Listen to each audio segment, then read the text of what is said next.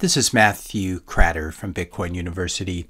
Today I wanted to answer the question, could Bitcoin bankrupt the US government? This is a question a number of you have asked, and this is a follow-up to my two previous videos about the US government launching a 6102 attack on Bitcoin and confiscating Bitcoin from Coinbase, another large US-based custodian. So be sure to check out these two videos, which I'll link to in the description notes below. Now, when FDR issued Executive Order 6102 in 1933 and confiscated the gold of so many Americans, the US dollar was essentially backed by gold at the time. So the question remains, what could possibly be the rationale for a US government 6102 attack on Bitcoin over the next 10 years, as I postulated, especially since the US dollar is not currently backed by Bitcoin in the same way that the US dollar was backed by gold in 1933. So I think this is a very good question. A number of you asked, why might Bitcoin be a threat to the government? In order to answer that, we're going to do a simple thought experiment. Joe owns in his retirement portfolio, let's say that Joe owns 50% stocks, 50% US Treasuries, which are just US government bonds. And then this year in 2024, he decides, he's heard all this news about Bitcoin, he decides to allocate 1% of his portfolio to Bitcoin, either to the ETF or to buying real BTC. So he sells off that 1% of his portfolio that's sitting in treasuries and he buys Bitcoin with it. So let's think through this. What's the marginal effect of his actions on these markets?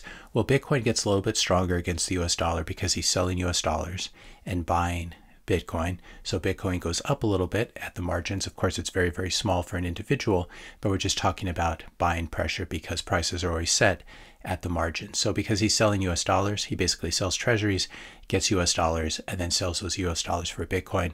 This drives Bitcoin up a little bit and the US dollar down a little bit. Now, if enough people do this when Bitcoin keeps going up, more and more people get interested in Bitcoin and more people become Bitcoiners. This is number go up technology. This is what attracts a lot of people to Bitcoin initially. Also, the other piece of his trade by selling some US treasuries to raise funds to buy that Bitcoin with, Joe is also pushing up treasury yields at the margin. Again, he's a tiny player, presumably, but if enough people do this, and again, prices set at the margins, it can have an effect. So bond prices down because he's selling treasuries, yields up marginally on these treasuries. So the US dollar is being marginally weakened against Bitcoin, and the interest rate at which the US government must finance itself are forced slightly higher by Joe's actions. And you don't have to just apply this to the US dollar. You could apply this to any local fiat currency and government bonds. If you're enjoying this video so far, I just ask you to hit the subscribe button. That really helps. Hit the like button, leave a comment, question, suggestion for a future topic. Also share this video with a friend or family member. So this is just Joe. We've been talking about dumping his treasuries and buying Bitcoin.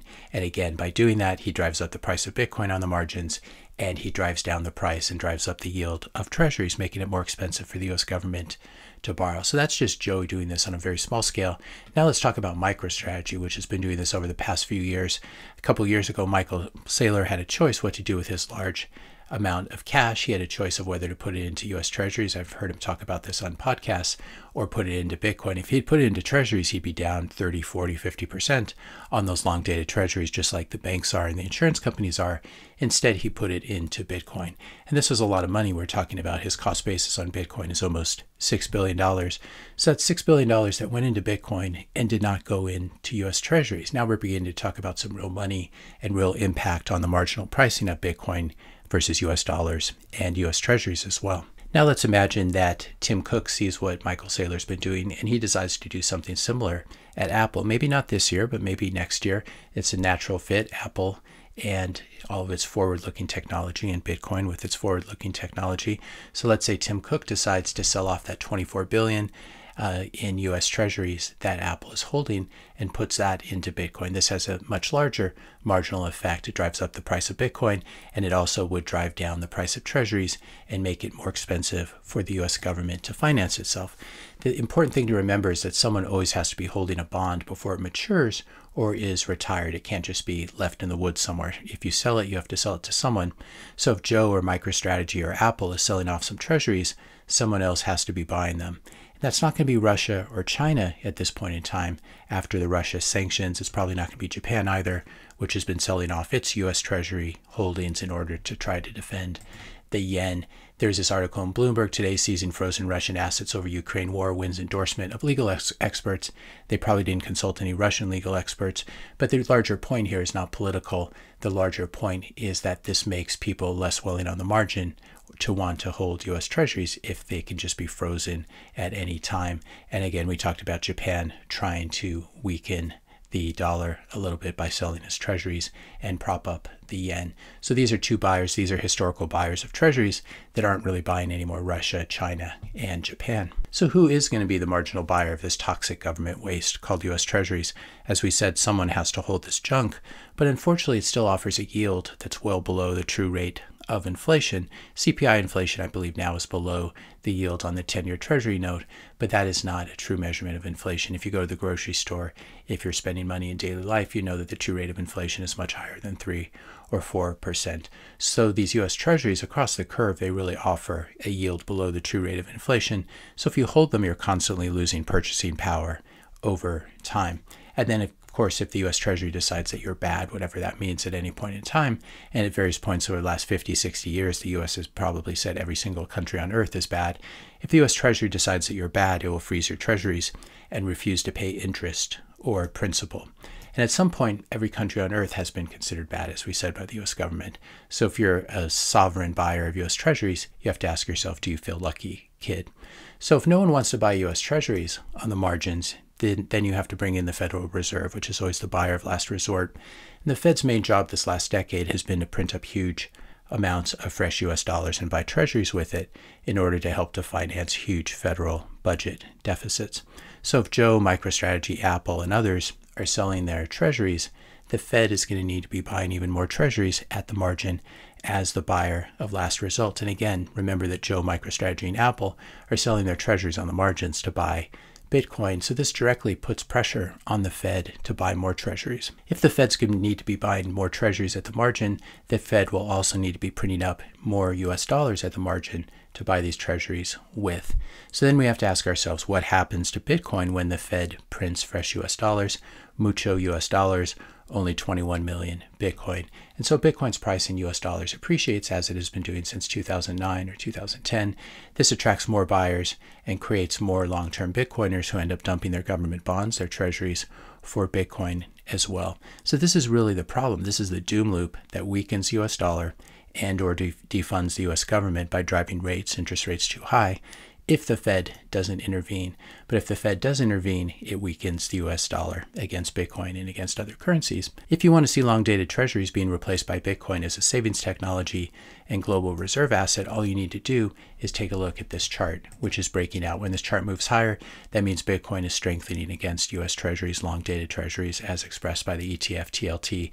When the chart is moving down, Bitcoin is weakening. We can see here it's breaking out to new multi-year highs, and this is really Bitcoin eating the world and eating treasuries as a global reserve asset, and it hasn't even started yet. This is just the very, very beginning. So now you can probably see why the US government might be interested in doing a 6102 attack at some point in the next 10 years. It's really the only way to survive if America's biggest export, which is toxic government paper, treasuries, is being replaced by Bitcoin. The US used to export real things. Now it just exports pieces of paper called US treasuries. So this is the only way the US can survive if it's being replaced, if its biggest export is being replaced by Bitcoin. So if you're interested in playing along at home, this is what you can do. You can sell some of your US government bonds and buy Bitcoin with the proceeds. That's not investment advice, of course. Don't go crazy with it. Instead, consult your financial advisor, have a real chat with them. Maybe let them know that you're tired of funding the US government and its wars and its degeneracy, and that you'd like to revoke your loans to Uncle Sam. And no matter what country you live in, you can do this in your own country as well. If you're in Russia, if you're anywhere else in the world and you don't like your government, you can defund them. The least you can do is don't hold their paper and don't give them funding. If you're in the US, you can dump your Fed tokens, in other words, US dollars, these terrible fiat tokens, and you can dump your government paper, US treasuries, and you can move your family's economic life energy into ethical money like Bitcoin, money that's not controlled by bankers and suits. It's fine if you want to still play the game called voting, but before you do that, be sure to vote with your money first, because what the US government listens to more than anything else is money, and you don't want to be funding an organization that you don't really like or respect. Postscript, what's the best way for a government like the US government to be able to defend itself against this kind of attack? you won't be surprised actually that that government needs to buy and hodl Bitcoin, because if a country has a lot of Bitcoin, it doesn't have to worry as much about these doom loops kicking in, but can rather benefit from them at the expense of other countries who do not own Bitcoin. So while China and Russia are accumulating a lot of gold, I would suggest that the US government really starts to accumulate Bitcoin. That would be a very smart geopolitical play. And I don't know whether to wish that they do that or wish that they don't, but I do think that it's inevitable. And if they want to prevent a doom loop like this from happening, they're going to have to buy a lot of Bitcoin. In fact, everyone in the world is going to have to be buying a heck of a lot of Bitcoin in the coming years, whether they want to or not. The US government may hate Bitcoin, but it may still be forced for geopolitical and geostrategic reasons to buy a lot of Bitcoin. Make sure you're ready for this, because these are the really big nation state and central bank buyers coming in, and they will dwarf even Wall Street. If you enjoyed this video, be sure to hit the subscribe and like buttons. Hit the notification bell if you want to be notified when I publish my next video. And let me know your questions and comments in the comment section below. Thanks a lot for watching, and I'll see you in the next video.